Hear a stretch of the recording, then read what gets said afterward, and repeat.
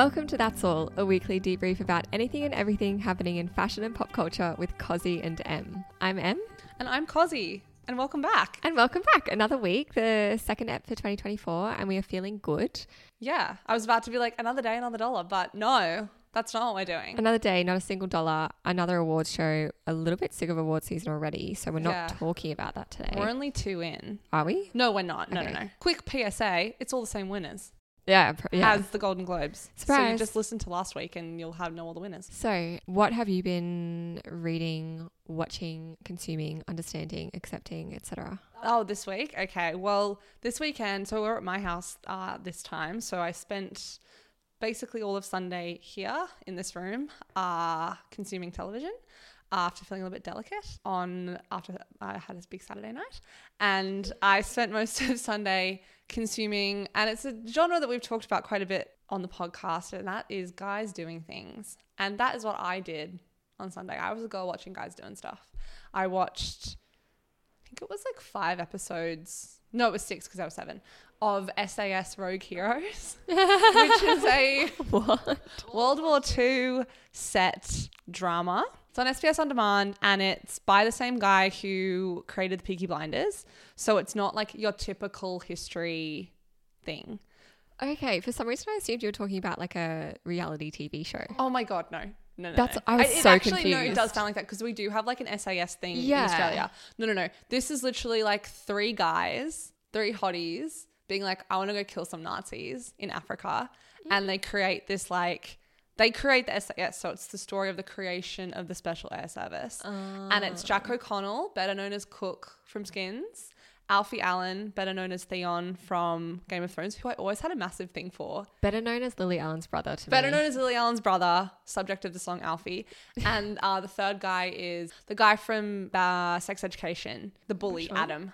Oh, Connor Swindell. Yeah. So he's the guy who has the idea for the SAS. Anyway, it's just like these 3 guys, and they're all kind of mad, and they're like, we fucking want to kill Nazis. And I'm like, you know what? Pop off kings.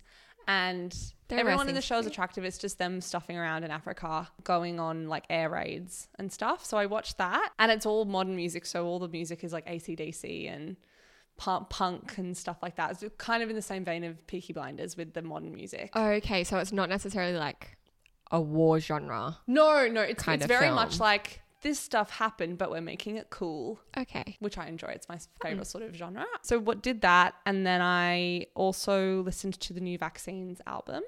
And the Vaccines are a band that I've loved since about 2012, I think, was the origin of my love story with them, like indie pop, Arctic Monkeys adjacent vibes. And they've just come out with their latest album, which is really fun. So I listened to that after a friend messaged me about it because I didn't realize they were doing anything. And yeah, that was me. But I was very much like watching guys do stuff. It's kind of like going to the zoo. It's just a little bit Kind fun. of. It's just I've realized that it's actually a really beloved genre in the like canon of my life. Yeah. Like it's me, like a show or a movie about guys doing stuff comes out. It's a canon event that I have to watch it. It's so healthy. It actually really was. And I'm learning a lot about history and yeah, just watch it. It's really good. And there's a 2nd season coming out. And it's got, just watch it. Just trust me on this. I love to give recommendations. They're actually good recs. I had a little Vaccines phase when I was maybe 15 or so. Oh, really? 14, 15. And it was never a big thing. And I just kind of thought that they'd broken up or weren't doing anything anymore. So shout out to them. I had a Vaccines shirt from their 2nd album cover, I think, and it became this like meme, like the deep lore of my life is this shirt, and I had it for so many years and it got ripped to absolute shreds, and I would wear it all the time, and my friends would like make fun of me because there'd be like huge holes in the back of it, and I wore it like to death because I feel like I've seen them like 3 or 4 times now live. Last time of that was just pre-COVID, but yeah, they've been a big vibe of life, I think. But I love that you had a phase too. Everyone does. It was another one of those Tumblr finds. So what about you? What have you read, watched, consumed this weekend? My rec is not quite as fun as that, and not quite as fun this week, but stay with me. It's still related to guys doing things. It's a piece in the New Yorker called The Damage Done by a Hollywood Stereotype. Love and it it's already. from 2 years ago. It's from January 2022, but Pocket recommended it to me this week. So what is Pocket? I've never heard of Pocket before. Pocket is like an app website where you can put in a link and it takes away a paywall. It feels a little bit unethical because I do believe in paying for media and paying for what you consume. No, see, this is very different. I don't believe in paying for quality journalism. Okay. I think that it should be free. I think that that information should be free to the people. It should be free, and I think information and exclusivity of information is a major problem, and it is a privilege to be able to consume things. But I feel bad because I know the state of journalism, and I know. There's steal these articles. I feel bad for the journalists, but I'm also like, information should be free. Yeah. But I've also had a history of torrenting things, so I'm also like not the best person to go to when it comes to like, you're such a criminal. Ownership of things. Still getting waited to get arrested for that. Like, do you remember like all those years ago was like all those people who downloaded the Dallas Buyers Club, like who torrented the Dallas Buyers Club were going to get arrested, and I never downloaded it, but I was convinced I was going to get arrested because I downloaded like 6 seasons of Shameless. I was like, if they know about these people, they'll know about me. So tell me about this article. It's about Robert Capron. Cool. He was the guy who played Rowley Jefferson in Diary of a Wimpy Kid. Oh my God, we love Rowley. We love Rowley. We love Diary of a Wimpy Kid. That was not the original guys doing stuff, but I think it's one of the originals. One of the greatest franchises, I feel. I think one of the greatest friendships. Yes. We'll fight you if you disagree on that. He was also in Bride Wars, which is another great movie, and another fight if you disagree. Yeah. What was he in Bride Wars? He was a kid. Anne Hathaway's character is like walking down the hallway at school, and he's like, Miss Delgado's looking for you. Oh my God. But anyway, so this piece, Robert spoke to the writer about how Diary of a Wimpy Kid changed his life, obviously. Yeah. But he was reflecting on being an 11, 12-year-old kind of finding fame coming from a family who didn't know anything about Hollywood. His parents didn't understand a thing about fame. But even at that age, he would read negative comments that pointed out his weight. And he remembered being called fat in screen tests as a kid. He would even do voice acting and still be the butt of fat jokes, literally as a cartoon. That just makes me really upset. And so he was talking about how he was typecast because of his weight in roles that were daft and goofy and dopey. And so it was that correlation, that fictional correlation between fat and stupid. And it's something that we perpetuate so often. Yeah. That's completely untrue. But he eventually developed an eating disorder off the back of it. Oh, no. So it's been a really long road for this poor kid. That's awful. And a quote that really stuck out to me was, I really thought I was going to be the male lead with the fat best friend. But once I was thin, Hollywood couldn't quite peg me. So I went on to say that, quote unquote, the chubby kid offers kept coming in. He took a break from acting because he'd had a break and didn't have any recent movies. Right. Casting directors still thought he was that like the funny fat kid. Yeah. So then when he came back and they were like, well, you're not fat anymore. Yeah. We can't like package you. We don't want you. We don't know what else you can do. So I thought it was such an interesting look into Robert casting. Capron. That's so sad. Yeah. I have never really thought about casting and what it's like to be pigeonholed for like a physical feature. Me neither. And I think cinema is really funny because it's obviously like a visual medium. Yeah. And different attributes can carry a different story, and how people look can be pretty symbolic. Oh, totally. I've got to be honest, I do think about casting quite a bit. Not really like physically, but I do think about like, oh, what if that person was cast instead of this person? Or it's more like when you hear about people who were nearly cast as kids, as like things or whatever. It's like if Daniel Radcliffe didn't play Harry Potter, it's like, what if it was someone else? And then my mind's like, God, but what if it was someone else? Like, that's insane. Or if I really want someone to play, like if I have a character from a book or something that I like and I know they're going to make it into a movie, I'm like, it has to be this person. It has to be them, or something like that. I'm very passionate about casting, actually. That doesn't surprise me at all. I always come back to, do you remember that Amy Schumer movie, I Feel Pretty? Yeah, is that the one where she hits her head? Yeah. Yes. She hits her head and then she thinks she's the most beautiful woman I always get on confused between that one and the Rebel Wilson one. The Isn't It Romantic? Because they both kind of knock their heads or something. Yes. Yeah. Same vibe, but I Feel Pretty, it was a couple of years ago, and the gist of it was that she hit her head, then had all the confidence in the world. So she thought she was the most beautiful woman purely because of her confidence. I thought about it a lot because like the movie, it hinged on the fact that Amy Schumer isn't conventionally attractive. And I thought, what is it like walking into like a casting call for unattractive woman or fat kid or something like that, where they have a very specific idea in mind that they need to tell this story. Yeah, it very much perpetuates those It'd feel weird. ideals. It would get to you, especially if you're a kid. And I also think that like there are people who've managed to transcend it, obviously not to like the same extreme, but like, for example, someone who's like gives me the ick von ick, but like, for example, Chris Pratt, pre like him being this Hollywood himbo god or whatever, he was like some fucking slacker who lived in a van. So he would go for like those slacker roles. Yeah. And then so he'd be kind of like the chubby comic relief. Another Brad Wars guy. Yeah. And oh my God, he's Anne Hathaway's stupid fiance. I hated him. Me too. He was the accountant. He did everyone's tax. He sucked. He was boring, bland. He Chris sucked. Thank you for reminding me that he was in that movie. God damn it.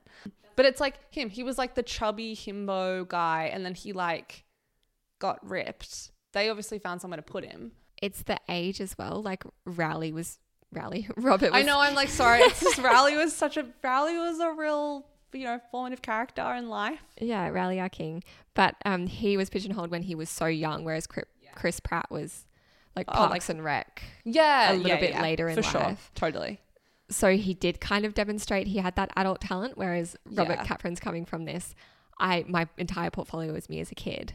He's really now in like hard. elementary and stuff. Like he's doing things, but he's really struggled to break back into Hollywood as a non-fat best friend. Bring him back. Such an interesting article and such a good read. Shout out to Pocket for recommending it. Was it just him in the article? Yeah. When you said that it was going to be about a kid from the Diary of a Wimpy Kid, I thought it was going to be Fregley, the scary one with the red hair. But that's another one. Imagine walking into a casting call and they're like, we're looking for a really freaking weird kid. I know, for Fregley, the cheese touch kid, who I'm now Googling, and he looks, he looks kind of like a Weasley twin. He'd look like a kind of a little, like Fred or George when they were a kid. Moving on. There's been a lot going on, other than the reading of articles and the watching of shows. Much to discuss this week. Big year for Calvin Klein already, and it's literally been a fortnight with the Jeremy Allen White shoot. If you haven't seen it, it's on our Instagram. If you haven't seen it, you've been living under a rock. Just like look it up. Go and enjoy. I think he's a little bit ugly, but I did like this shoot. Do you think he's ugly? I think he's ugly hot. I get it. Yeah.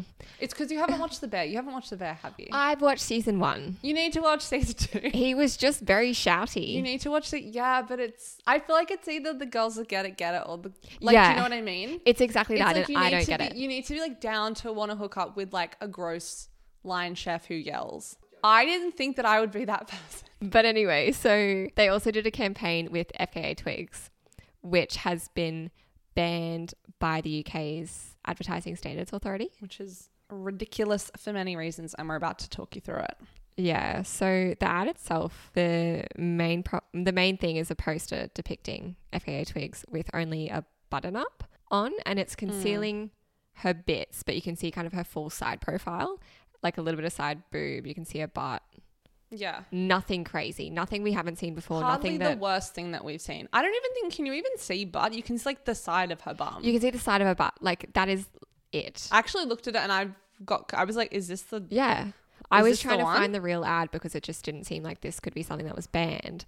But they got 2 complaints and straight away banned it, saying that the ad framed her as a stereotypical sexual object and that the image's composition placed viewers' focus on the model's body rather than the clothing being advertised. It's actually the dumbest shit I've ever heard in my entire life. It is. And Calvin Klein agreed, and they defended mostly the pose and like the positioning of her body as being natural and neutral, which it was. It looked like a very natural, relaxed. She just looks like she's posing, like she's relaxed. Model, like, she's comfortable.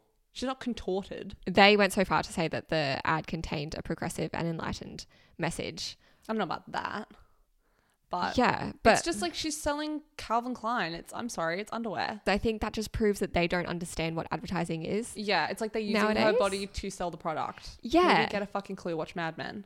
Exactly. Like brands are more likely to promote like the brand itself Yeah. than they are just to put up a catalogue on a sign and say, hey, here's how much our product is. Like, that's advertising's changed over the past century. That's not news to anybody. For them to say it focuses more on the body than it does I just can't the product believe doesn't mean anything. I just can't believe that it's happened like in the same week that we've seen the Jeremy Allen White ad, which was so like, obviously there were photos of Jeremy Allen White and there was a video, and there's no video of FKA Twigs, but I'm sorry, like that campaign was so much more suggestive and sexy and whatever fucking adjective you want to use than her ad, and he didn't get banned. He's gotten a giant billboard in New York, which I want to go see. And it was overtly, I mean, it was, sensual. I wouldn't watch it at work, put it that way. But I think that's just because I'm just overly sensitive. At the same time, this is not new for Calvin Klein. These kinds of ads are not new. They've featured semi-nude, nude models forever. I'm sorry. They've been caught in controversy since they put like 14-year-old Brooke Shields in an ad saying nothing comes between me and my Calvins. And Kate Moss and Marky Mark, nothing comes between me and my Calvins. Kate Moss was like 14, 15 and she didn't have a top on. Why are we like getting all, about FKA Twigs when I can't see her boobs or her bum and it's fine? Although there was a text at the top that said Calvins or nothing, which respect. That is Calvins branding. or nothing. It's great. I want to go buy Calvin Klein underwear because of it. Thank you. It's literally branding. It is literally advertising. That's how things are now. And that's not us saying there isn't a line between like sexual advertising and ads with purpose. I just don't think it was sexual. I think there is absolutely sexual advertising in the world today. This was not an example of that. But FKA Twigs, and also for people who don't know who FKA Twigs is, she's a British singer and she took to Instagram to issue a public response about the campaign. And talking about the double standards in the industry, she said, I do not see the stereotypical sexual object that they have labelled me. I see a beautiful, strong woman of colour whose incredible body has overcome more pain than you can imagine. In light of reviewing other campaigns, past and current of this nature, I can't help but feel there are some double standards here. She then went on to say that she's like really proud of her physicality, citing Josephine Baker, Eartha Kitt and Grace Jones as other inspirational women who broke down barriers of what it looks like to be empowered and harness a unique embodied sensuality. And she thanked all of the photographers and everyone involved. And it was, she was like, I'm not going to have my narrative changed around this. It was just like bullshit. And then Calvin Klein, were just like, this is similar to other posters. We don't overly sexualize, and they provided interview excerpts by like FKA Twigs and other models who said they felt like a sense of empowerment and confidence from participating in the ad campaign. I'm sorry, if that photo went off of me, I would feel very good about it. And there's also another layer, because the two entities that complained about FKA Twigs ad also complained about some Kendall Jenner Calvin Klein ads. But then the Kendall ones haven't been banned, have they? The Kendall Jenner ones have not been banned. She's one of them. She's on the floor. She's kind of got like her shoulders on the floor and her feet on the floor and like her butt in the air, doing like a bridge. And she's topless with her hands over both her boobs. I mean, she's wearing jeans. To me, that's like more sexual than FKA Twigs just standing there. It is. With like a shirt draped on her.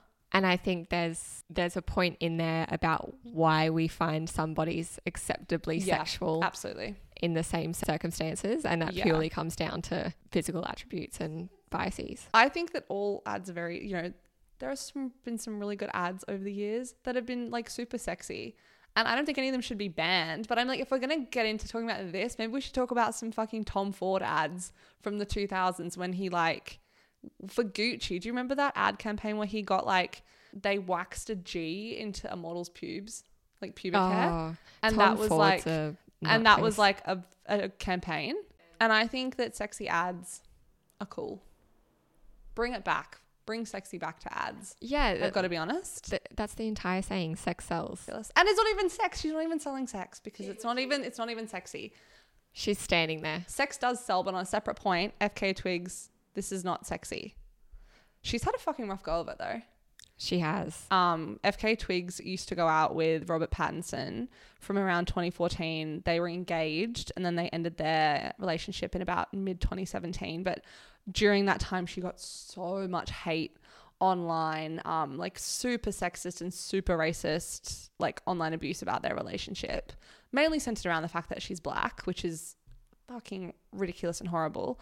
And then so she was with Robert Pattinson, and then she went then she went on to date Shia LaBeouf. They dated from mid 2018 to mid 2019, and she filed a lawsuit against him, accusing him of sexual battery, assault, and the infliction of emotional distress. He denies the allegations made by her. The lawsuit is set to proceed to trial this year. And then I didn't know this, straight after that, she went out with Maddie Healy for 2 years. Oh, I literally read that last God. night, and I was like, I need a glass of water. That's a bad It one. literally, I was like, what a bad run, going from like love Robert Pattinson, but horrible that you'd have to deal with all that in the relationship. Then she goes to Shia LaBeouf, who's the worst person in the world. Then she goes to Maddie Healy, Who's also the worst who's person also in the like world. top 3 worst person in the world.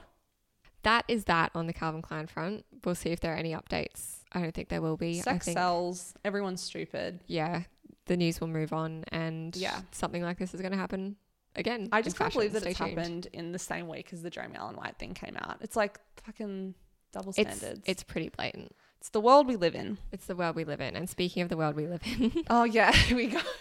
From So- tough topic to tough topic. strap in. So Margot Robbie was interviewed by Deadline last week, all about life after Barbie and the project she's working on as a producer, and it's kind of like wrapping up her big old Barbie press tour, Which, but like, it's also thank refreshing God. it for awards season. Yeah. I'm kind of glad it's over. I feel like, when celebrities are pregnant for like 12 years, I feel Yeah. like I've watched a celebrity pregnancy in the same way that I've watched the Barbie Yeah. press tour. It has been a long slog. Yeah, I've lived a life. We've all lived a life. Extremely tired. It was a pretty standard interview. Not a whole lot happened, but when the interviewer asked if she would be taking a break, she said, "I also think everyone's probably sick of the sight of me for now. I should probably disappear from screens for a while. Honestly, if I did another movie too soon, people would say, 'Her again? We just did a whole summer with her. We're over it.' I don't know what I'll do next, but I hope it's a little while away." And that's different to what we were just saying about, oh my God, Barbie lasted forever. Yeah. Because Not just because of her, just because of the whole thing. Yeah. that's us staying way too in touch with the media cycle. Yeah, we it's should. definitely, we are in touch with the Barbie tour, as I'm sure not everybody is. And that's our own faults for just being too involved. We reap what we sow. Yeah. But for me, that quote came up as like a little Twitter, X, whatever, notification, and immediately sent me off the handle because it's something Okay. we've just seen it again and again in Hollywood. And for me, it's $1 million question. But why do women and why do female celebrities have to monitor their own saturation in a way that men don't? It's interesting because I get where she's coming from, but I don't just think it's just for girls. Like, I do think that, like, I don't need to see Cillian Murphy for a while, to be honest. I guess it just depends on like what you consume and how in touch you are with things. I feel like maybe I'm a bit sick of Barbie because I've been on it for so long, whereas like other people haven't. But I don't feel like super incensed by it, which is probably bad of me. I'm probably a bad feminist, but No, I think, like I just feel like I'm like, yeah, I get it. She needs a break. yeah. It's like she's been on a big run because she's also done a I think as well, she's done a run of kind of like pre-Barbie. She did a run of like mid films. So she did Amsterdam, and then she did Babylon, and then she went into Barbie. Yeah. So I feel like I was like, okay, you kind of were like not great in the David O. Russell movie Amsterdam.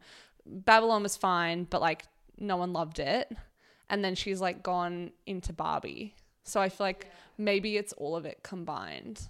I'm kind of looking at it more publicly. Like I'm trying to think of what society as a whole, like dimwits and everyone. Yeah. Whereas you're looking at I it think I from look at it through the lens of the cultural elite. Yeah, you're critical in like a big thinking way. Yeah, whereas I think I need to like go down to like the macro level here. there's like a very surface level way in which we approach female celebrities, and it's Yeah, I agree. I do agree with that. I think I'm probably just reading too much into it, like into the whole industry. for me, and I don't know if this will help provide context, but I thought of it in, when Taylor Swift said in Miss Americana that she felt pressure to reinvent herself Yeah, every so often, and it's totally. because she felt if she didn't do that, if she didn't renew her image, she'd be out of a job because people would get bored. Yeah.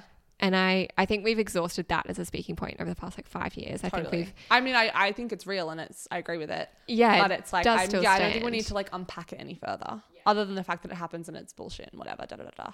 Exactly. It does still stand, but I think it very simply, and I think Margot Robbie's proved this again for me, is that women and artists like Taylor Swift, they have to market themselves more consciously than men do. Yeah. And that's like getting down to brass tacks, and I think you're right there. And I think it's kind of, I think guys do it as well, but not on the same level at all. Like, it's so different. I think it's bullshit.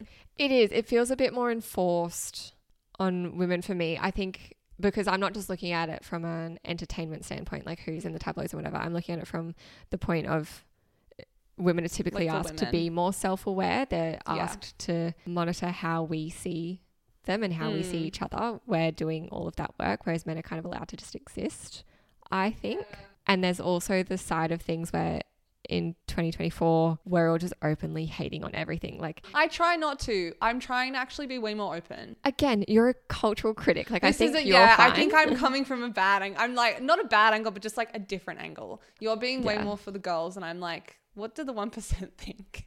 For me, it's like, I don't care what Bob from Ipswich thinks about Margot Robbie. I literally don't give a rat's. Why am I reading his Facebook comment about Barbie right now? We all feel entitled to voice very negative opinions, which like is not news. That's not a groundbreaking And it's thing like, for me unless to you have say. a podcast, don't say anything. Yes. It all comes back down to image, and it's the way we ask women to prioritize their image and their likability over all else. I feel male actors can pop in and out in a way that they can do a project and then they can leave, they can get out of our sight, and we're not going, he didn't work hard enough, he didn't do this, he didn't do that. We kind of milk female celebrities for all their worth. Yeah. And then we go, we're sick of you, get out of our sight. Oh, it's a tale as old as Jennifer Lawrence. Exactly. Yeah, it's hard, and she had to go away for a few years. Yeah. And then came back, and then people are gonna get sick of her again now too. It's like, well, can she win? Can anyone win? Not really. But I reckon Margot, and in this interview she said, like, she talked about wanting to direct, and because she's producing, she's got her company Lucky Chap and everything. I think she'll get more behind the camera now. Yeah, definitely. I think this is her being like, I don't think people want to see me for a while. I'm going to go develop.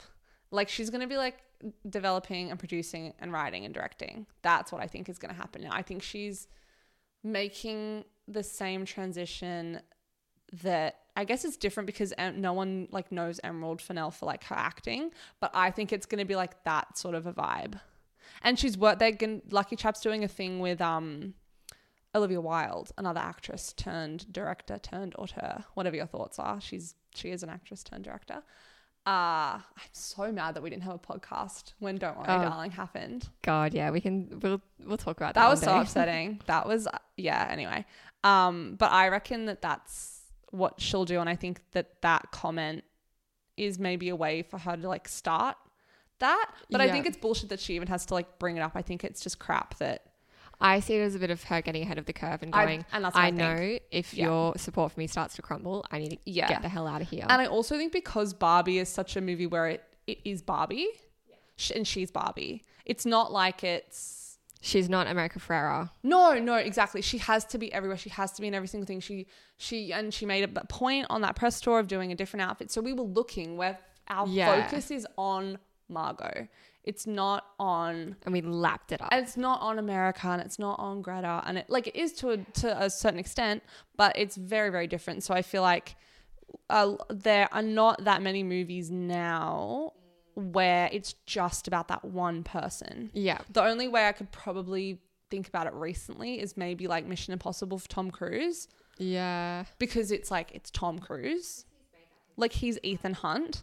It's the Barbie movie. She's Barbie. She's Margot. Like, I think that was particularly the nature of that press tour. Whereas I feel like when she's done, and other female artists do it, it's like they're within the core group. Yeah. Like Oppenheimer, probably not the best, point of discussion because there's only fucking two women in it.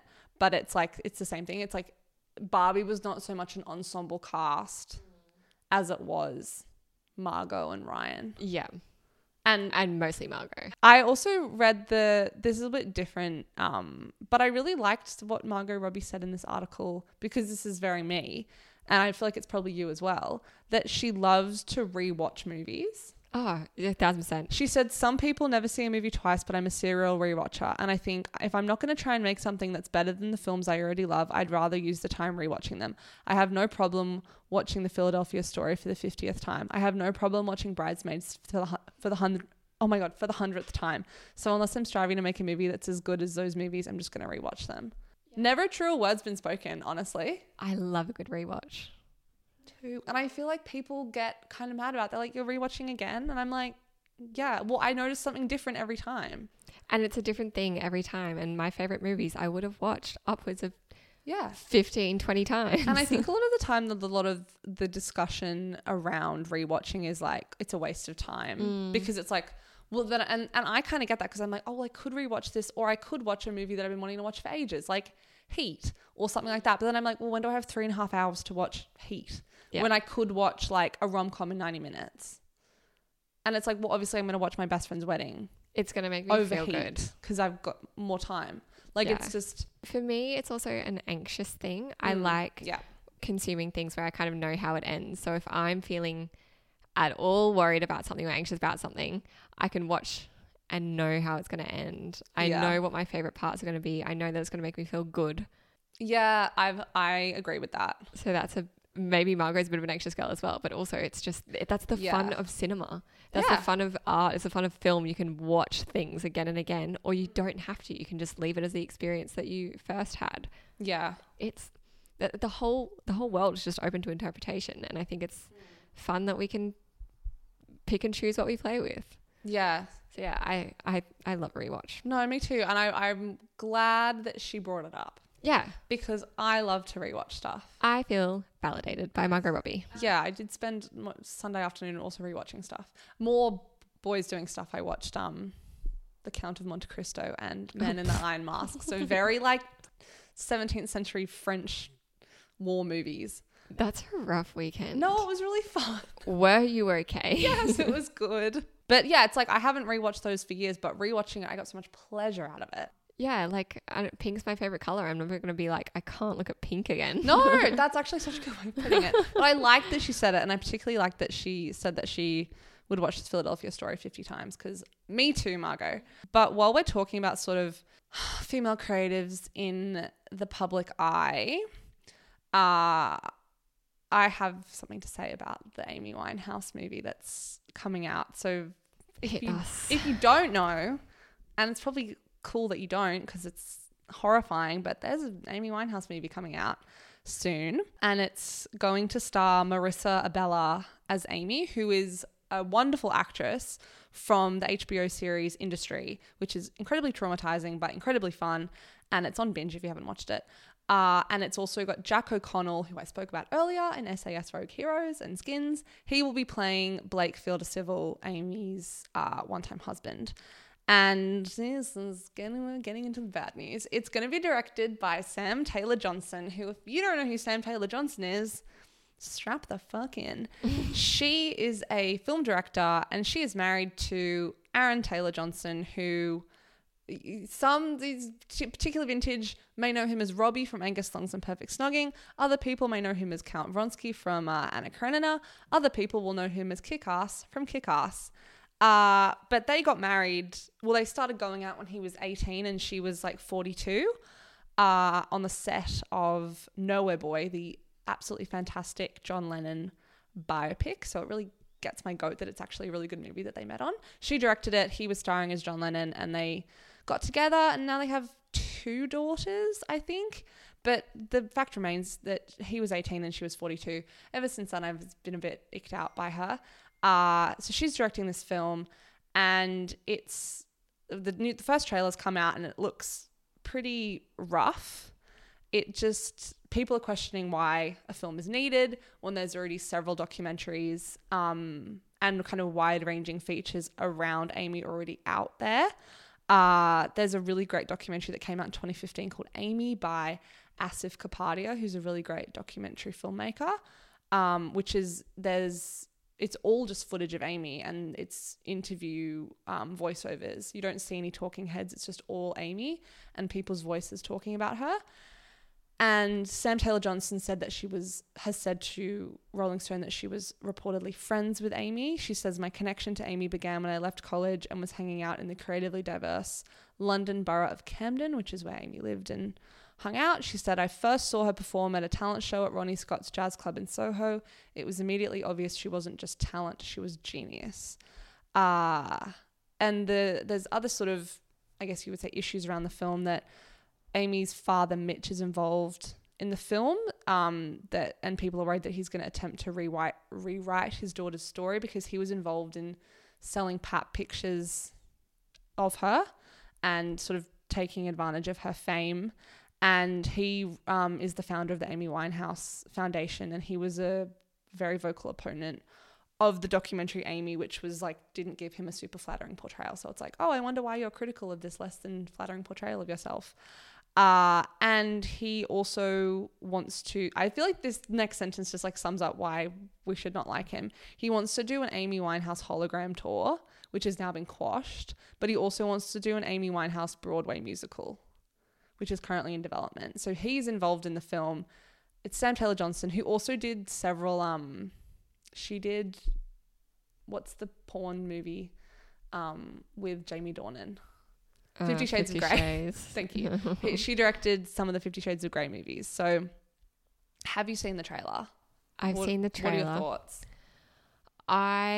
It definitely leaves a bad taste in my mouth that he's cashing in so hard on it. I think there would have been a time where what he was doing was, oh, this is a really original way to keep her memory alive. But I think after seeing how much publicity this generated for Elvis, and I think that he wanted to jump on the bandwagon. It feels like he's riding that biopic wave, and I wish he wouldn't, because I'm sick of them. We have biographies, we have documentaries. I actually don't care to see this person's life played by someone else. No, it doesn't. I'm tired. It doesn't add anything. It doesn't make it richer for me. No, especially because she didn't die that long ago. No, it was literally like 2011. Like, it was not, let's leave it. That's what, 12 years? And at the same time, she was 27 when she died. I just think the younger they are and the more recent it is, I want there to be more distance. I want less to do with it. I agree. Yeah. So I think... Yeah. Because you can't have the hindsight yet. People are only just realizing what the media did to her. Yeah. And it's not... Like, people who were there know, but, you know, people are only now reckoning with the treatment of women in the media. We've seen it with Paris. We've seen it with Britney. We've seen it with Lindsay. And now, people know what they did to Amy and what drove her to all of this. But, yeah, there's not nearly enough hindsight yet. No. I think. I don't even think there's enough hindsight with Elvis, and that's been like 50 years. No. You know? It just feels so icky, especially because in kind of this current group of young consumers, her death was quite a big part of her story to us, because that's how I was kind of introduced to Amy Winehouse. That's the first time I kind of heard her name and understood that she was someone. Yeah. And then I went, wow. I had a little Amy Winehouse phase. Again, Tumblr, high school, it happens. Yeah, makes sense. And I still really, really like her music. Yeah. But I have the documentaries. Yeah. I'll say I can read about her life. I don't want this weird dramatized version. No. Have you seen the documentary, Amy? Yeah. Oh my God. I loved it. Me too. I thought it was I don't think that every documentary is like this, but I did really feel like a bit of a love letter to her. Like, to her legacy, and to not just, oh my gosh, what a talent, and then she died. It was like, no, what a talent. She never thought she'd win anything.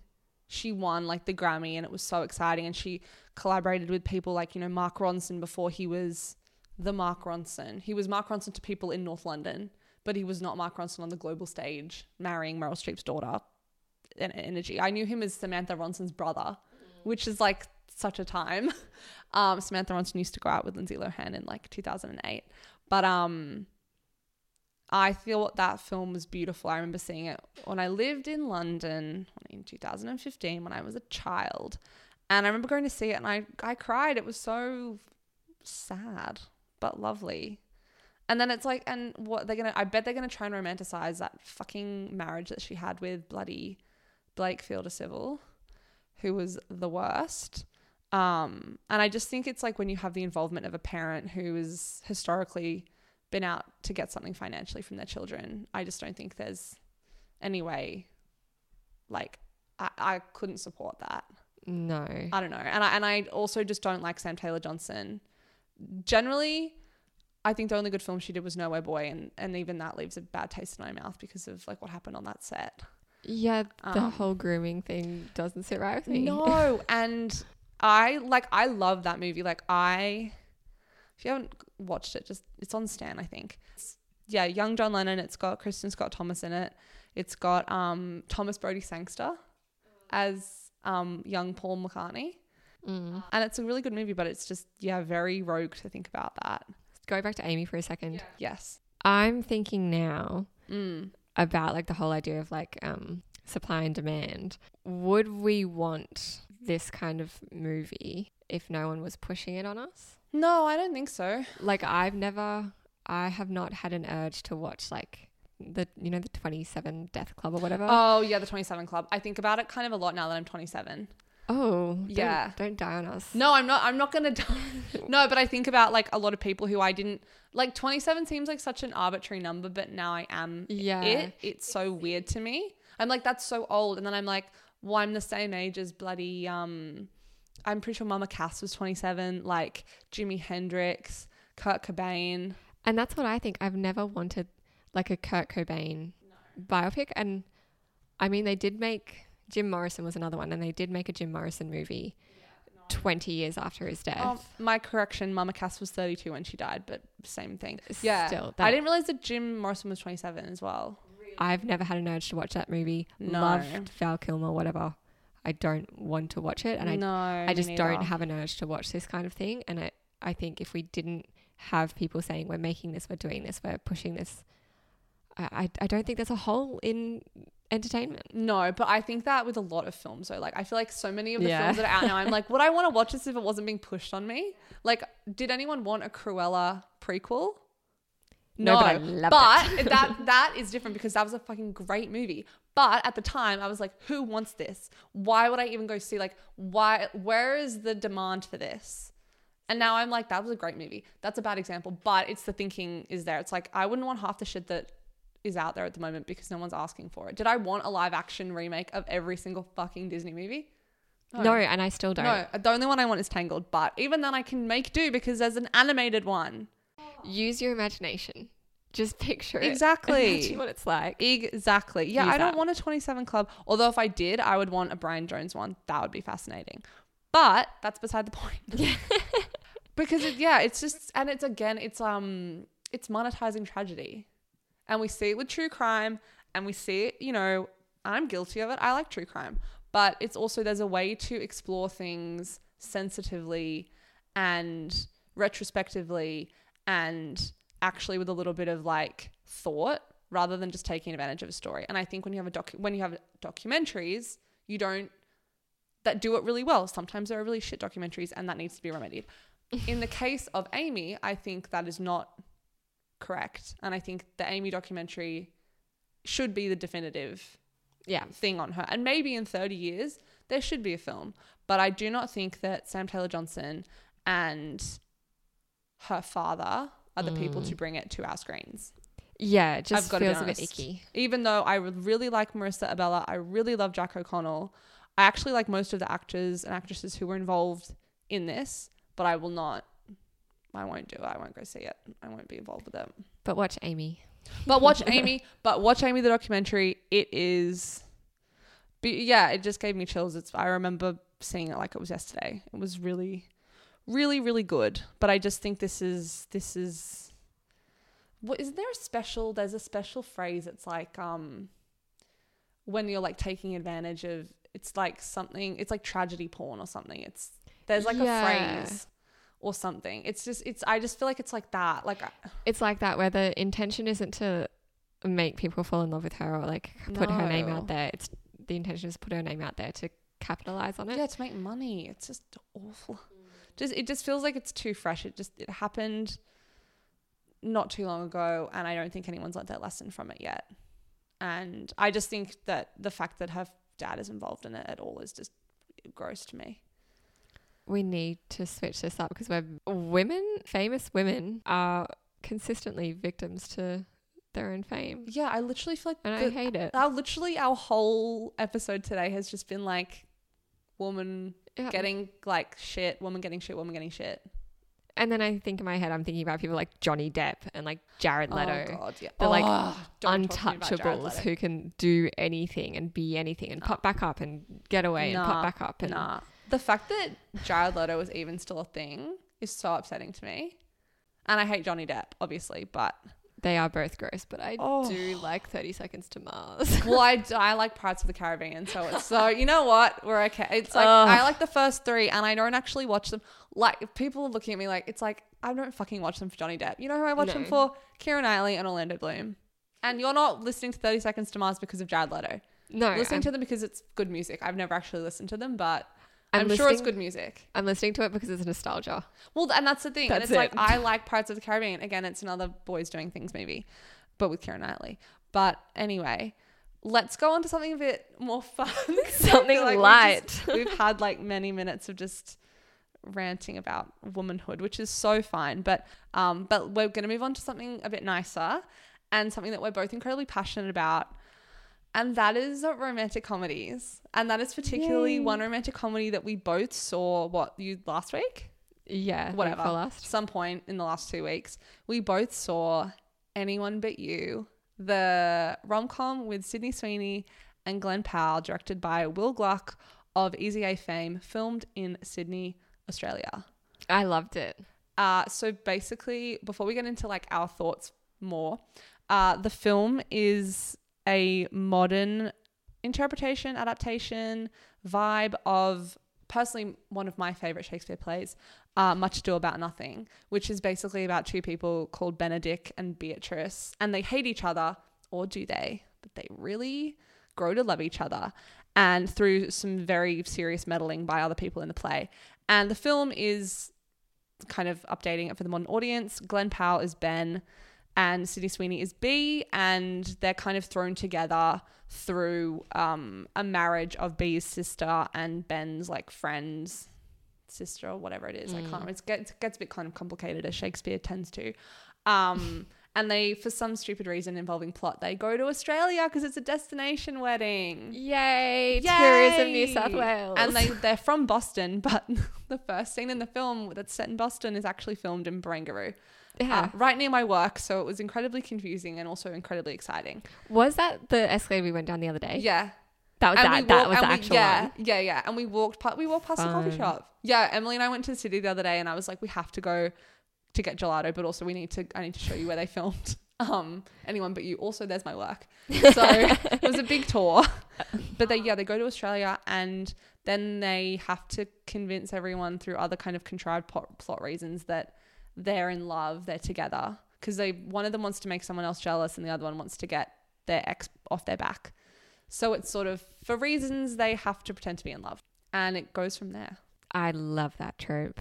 Me too. I love a kind of enemies to lovers, but like animosity. Animosity, but have to pretend. Yes. Kind of reminds me of in the first season of Bridgerton when they're like allies pretending to, you know what I mean? Yeah. They each have their own motivations, but they need each other to prove their point. It's like enemies to allies to lovers. Yeah.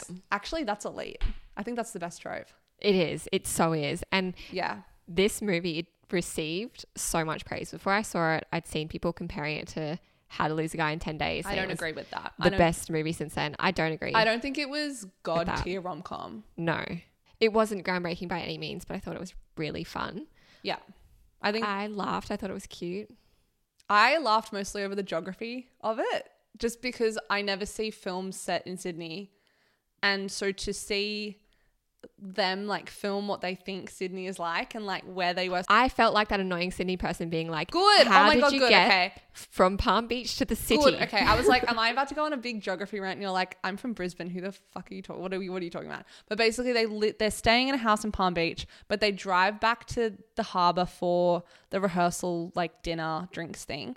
Then they go to, the most ridiculous thing was that they go to get flowers from George Street, then drive back to Palm Beach. Then the wedding ceremony is at Bondi in like some park that I'm pretty sure I've been to. And then Sydney Sweeney like leaves the wedding at one point and gets down to Campbell Parade in like a minute. Yeah. And then from Campbell Parade, she gets a cab into the city. It's all over the shop when it comes to geography. It's really, really weird.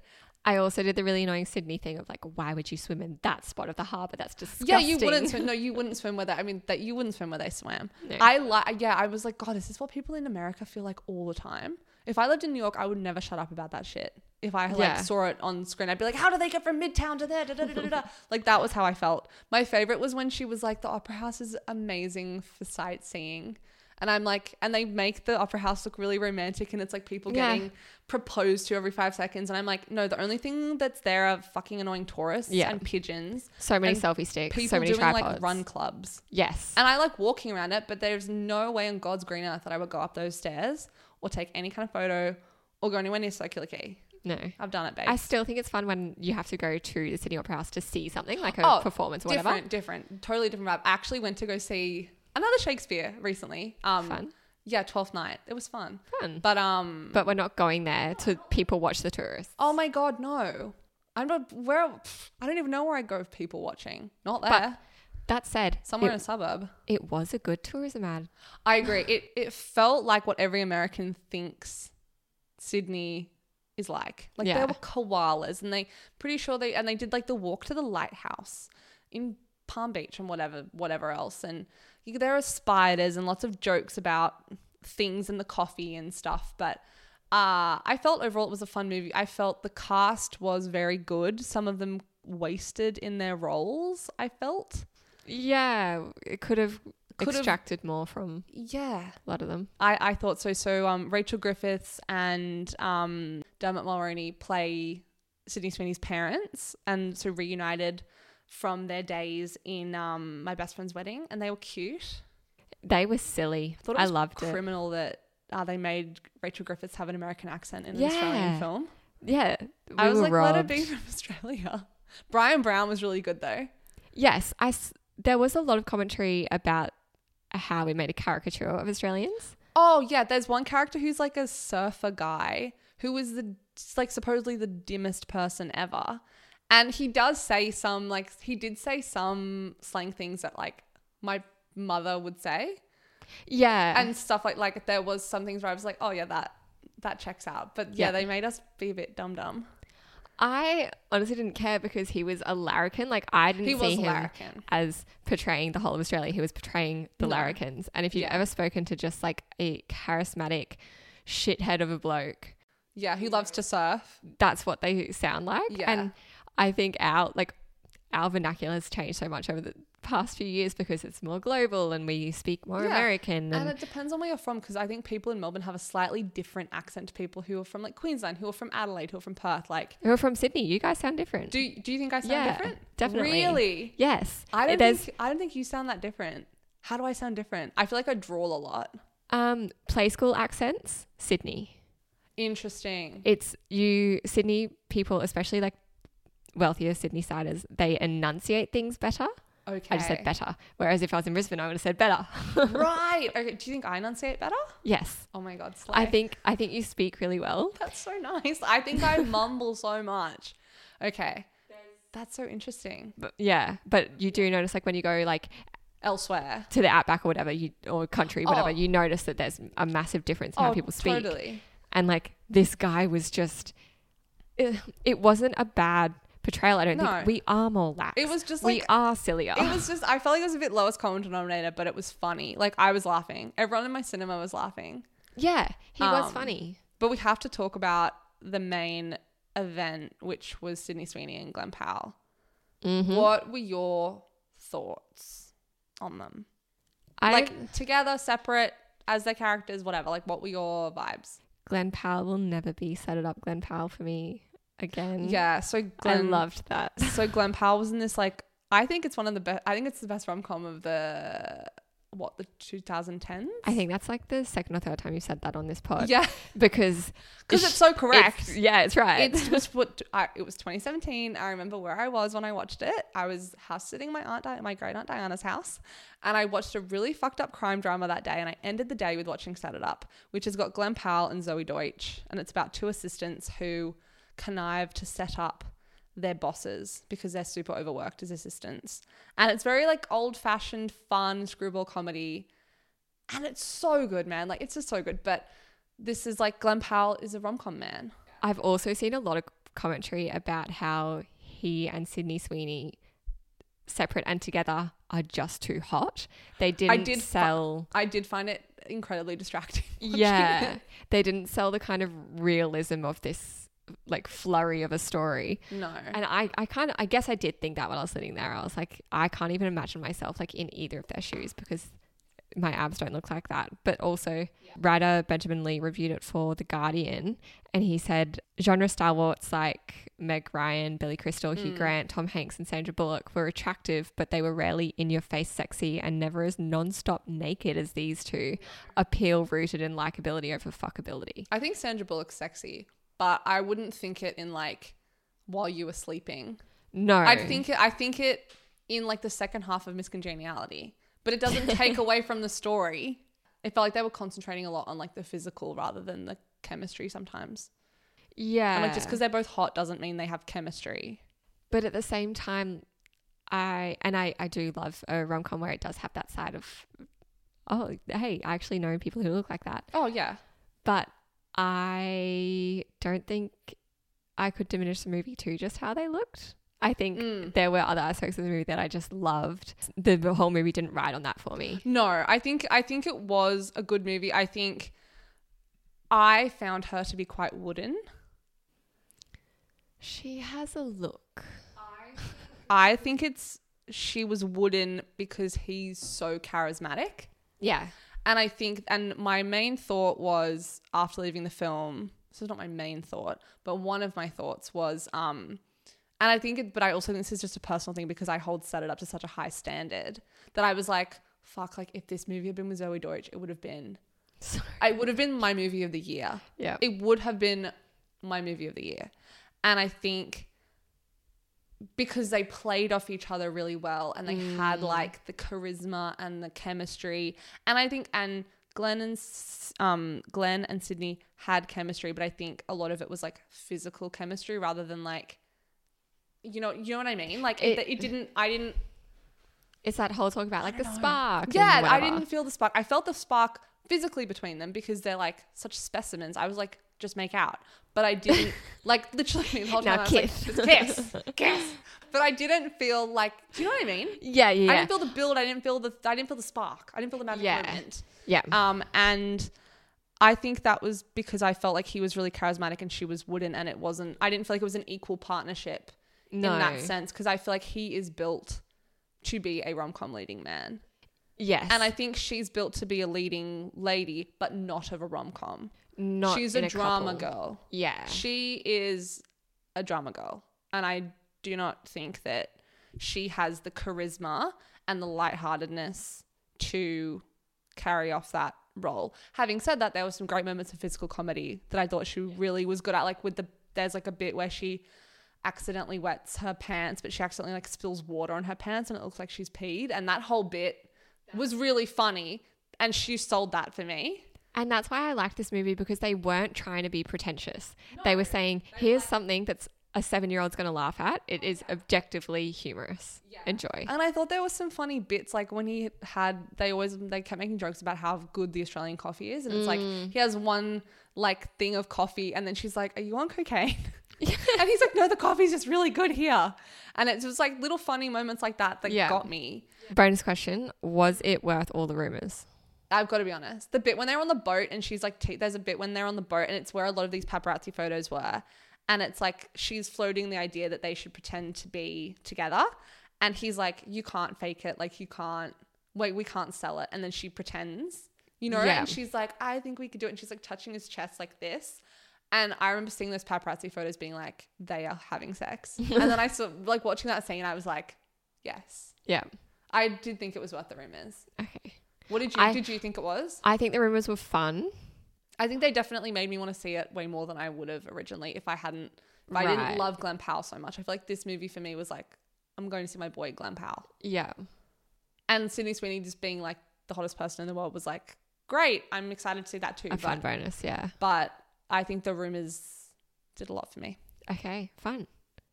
You have 5 minutes to talk about Dua Lipa and Callum Turner. Go. So, hottest girl in the world, also one of the hottest girls out there at the moment, Dua Lipa, the singer-songwriter, for people who don't know her, which we should, you all should. I feel like my mum might not know, but mum, it's Dua Lipa, and she is great. She is now apparently dating Callum Turner, who I found out not everyone knows him.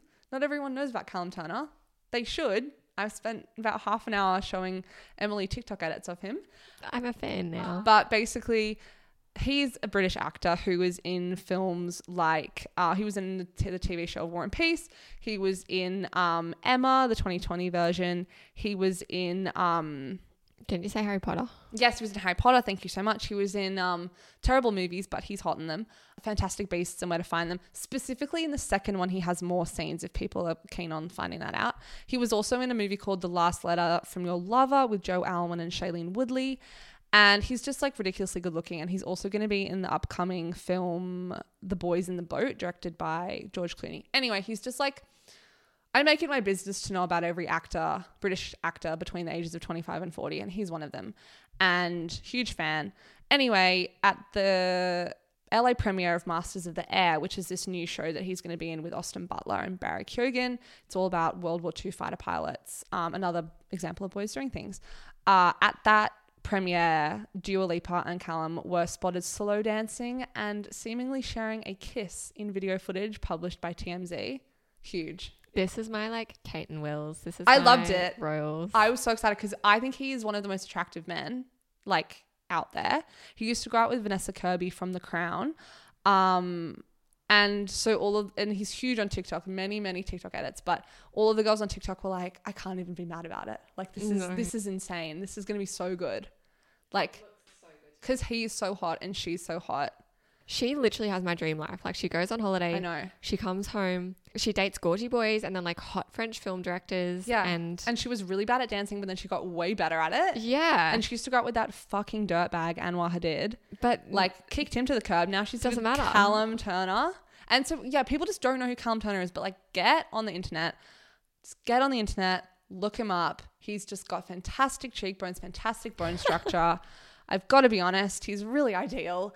It's all very exciting. Very excited to watch Masters of the Air. But that's it for this week. That was a jam-packed episode. Swear I'm not this angry normally. No, I think we just had a couple of heavy topics, but I like that we ended with like rom-coms and hotties. And silly things. But yeah, everyone go look up Callum Turner, go watch and listen and read to everything we talk about because we're only ever correct. And that's it for this week. Remember to rate, review, subscribe, send to your friends, send to your family. Follow us on Instagram. And TikTok, and we do videos now, which is fun. So yeah, we put makeup on for all of these things now, so you're welcome. You didn't do that before. But that's all, and go watch something with Callum Turner in it now. Okay, bye. Okay, bye.